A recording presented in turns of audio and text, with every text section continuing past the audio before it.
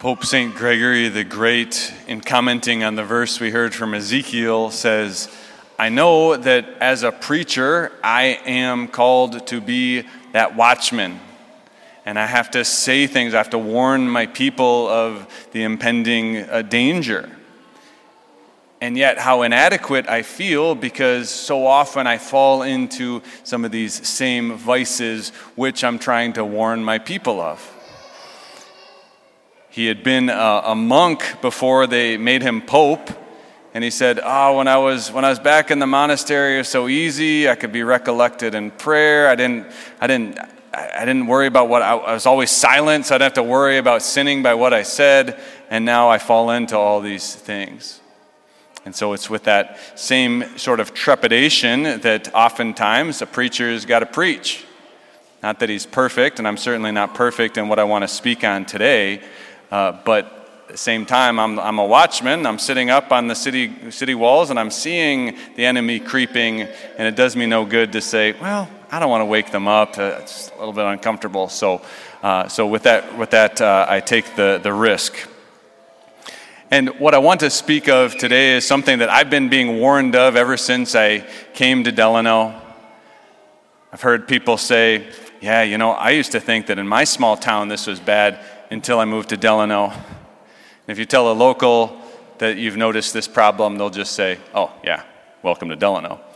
And of course, that problem is the culture of gossip.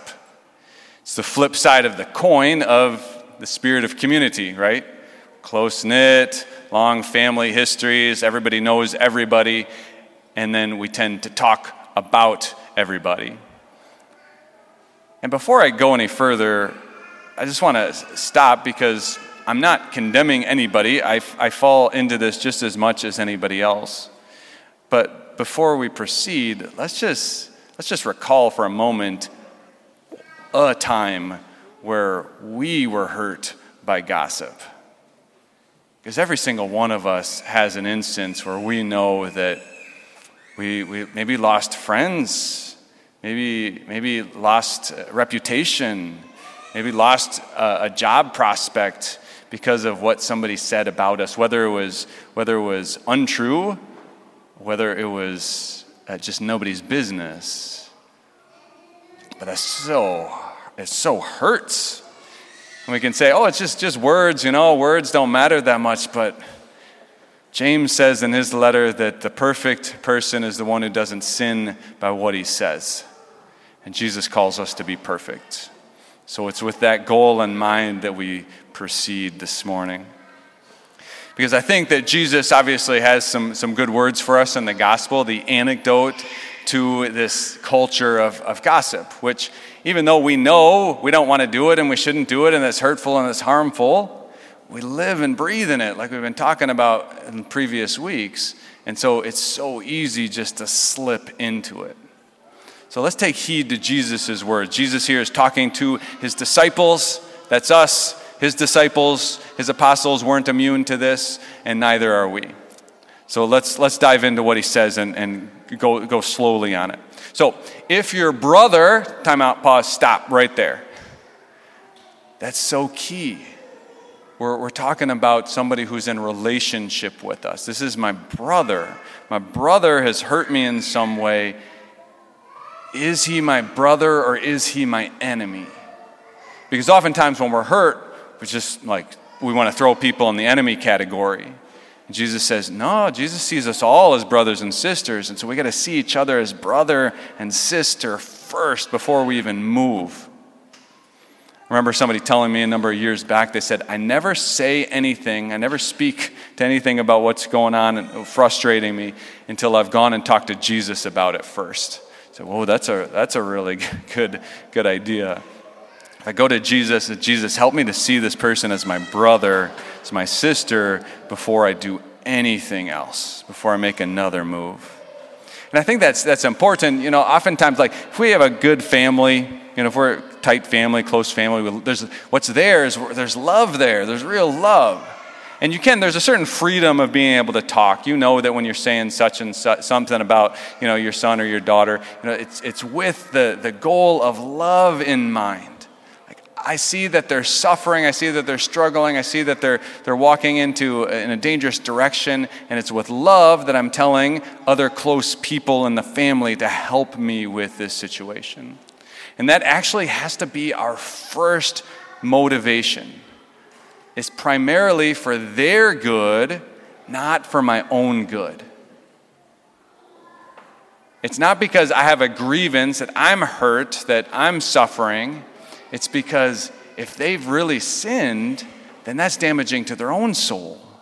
And it's with that I say, I need to let you know something that you're doing or that you've done that's harmful. And it did harm me, but I'm trying to keep that out of the picture right now. I'm more concerned about you. So is this person my brother, my sister? Are we in relationship?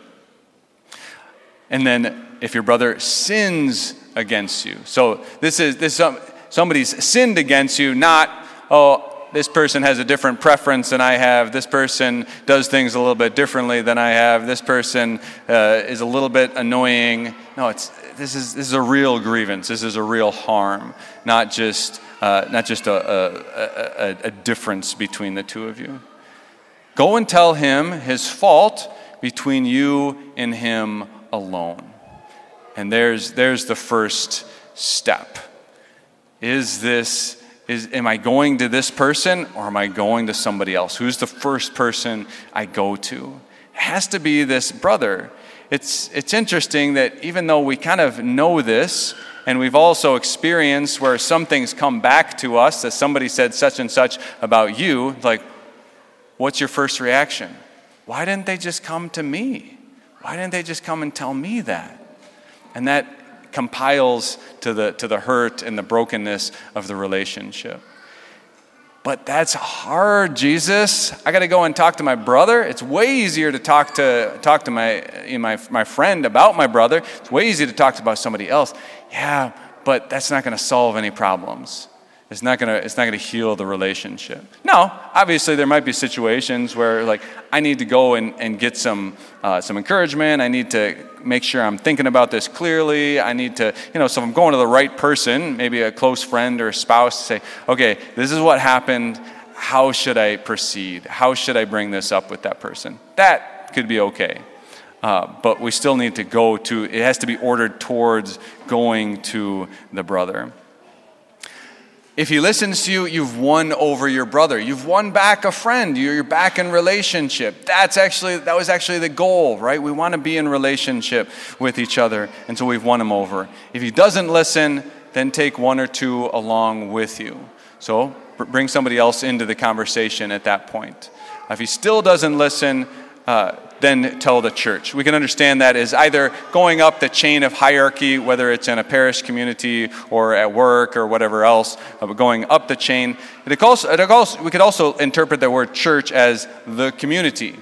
And sometimes if there's something really serious going on, somebody's swindling old ladies or something, that should be something that is made public, right? So-and-so swindles old ladies, be watchful of him, don't let him go near your grandmothers.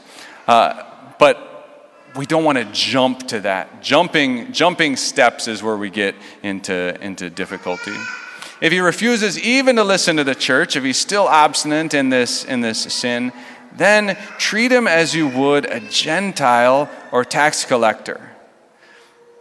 How do we treat Gentiles and tax collectors? Well, Jesus ate with Gentiles and tax collectors. Jesus performed miracles for Gentiles. Jesus was kind to Gentiles. Jesus said that the Gentiles and the tax collectors were your neighbors, and we just heard in the second reading that we're supposed to love our neighbors as ourselves. So we still don't get to gossip against the Gentiles and the tax collectors. We just lower our expectations a little bit. I say, okay, I can't hold them to the standards of Christian living because that's not how they're living. But how can I live in such a way that I'm presenting an attractive life that could still persuade them towards the cause of the faith? Then he says, amen, I say to you. Whenever Jesus says that, you should listen up. It's usually really important. Amen, I say to you, whatever you bind on earth shall be bound in heaven. Whatever you loose on earth shall be loosed in heaven. is similar to what he said to Peter just a couple weeks ago, but in a completely different context. Here he's talking about relationship.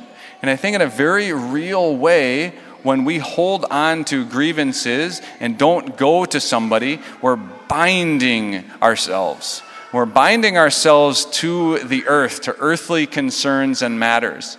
And it's not until we loosen those bonds by reconciling, by forgiveness, by repentance, that we really loose the other person. We set them free.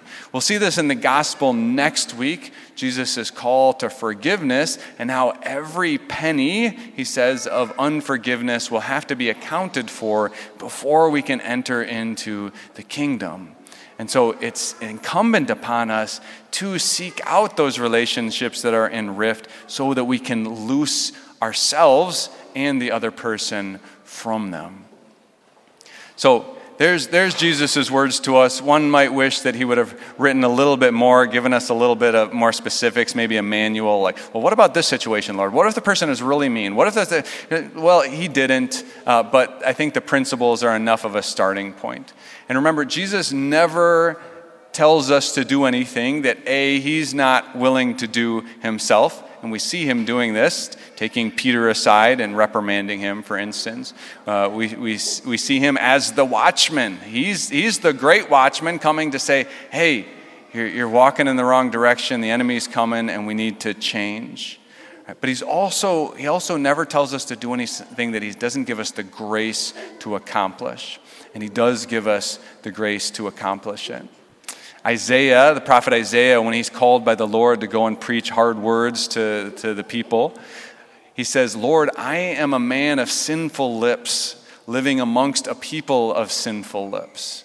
And the Lord, in response, doesn't say, oh, never mind, let me ask somebody else. He has one of the angels go to the fire and take a coal with the tongs and touch it to Isaiah's lips. And actually, this is what happens when we come to Mass. At the beginning of Mass, we acknowledge our faults for what I've done, what I've said, what I've failed to do. Have mercy, have mercy, have mercy. And then at the pivotal moment of the Mass, the angel of the Lord takes the tongs and he takes from the fire the burning love of God. And he reaches over and touches our lips with the sacred host. This is for our purification, the purification of our lives, the purification of our hearts. And it's not accidental that it starts with the purification of our lips.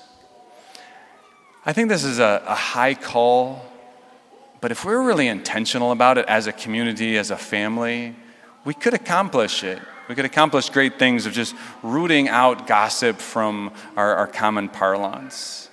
You know, if you have a close friend who's also a Christian, oftentimes we fall into gossip with them, both knowing I shouldn't be saying this. Oftentimes, maybe you've both gone to the confessional and confessed the same gossip at different times, but not brought it up with each other. And what a great opportunity we have to share with our brothers and sisters, our close friends, our spouses, our families, and say, you know what, let's hold each other accountable. And maybe something that we can do, just a really practical thing, would be to ask somebody when they start to go down that trail, say, why are you telling me this? Are you telling me this so that I can help you have the courage and confidence and words to go and talk to that person? Or are you telling me this because you want to air a grievance or you want me to think poorly of this person? Because I would love to help you. And that's what we can do. We can help each other with this because it's difficult and we do slip into it so easily. Let's ask the Lord for that grace to be men and women of pure speech, be men and women seeking reconciliation. Wouldn't it be wonderful if we were known in Delano for, oh yeah, they're the ones who don't gossip. No fun bringing a story to them because they'll just shut you down. They're always asking me, why are you telling me this? And then I have to reckon with that. Why am I telling them this? Why am I saying this right now? Let's end with, there's a Psalm 19. It just ends with a beautiful little prayer that's always been close to my heart, something we can readily have on our lips. And it says, "O Lord, keep watch at the door of my lips and set a guard over my mouth."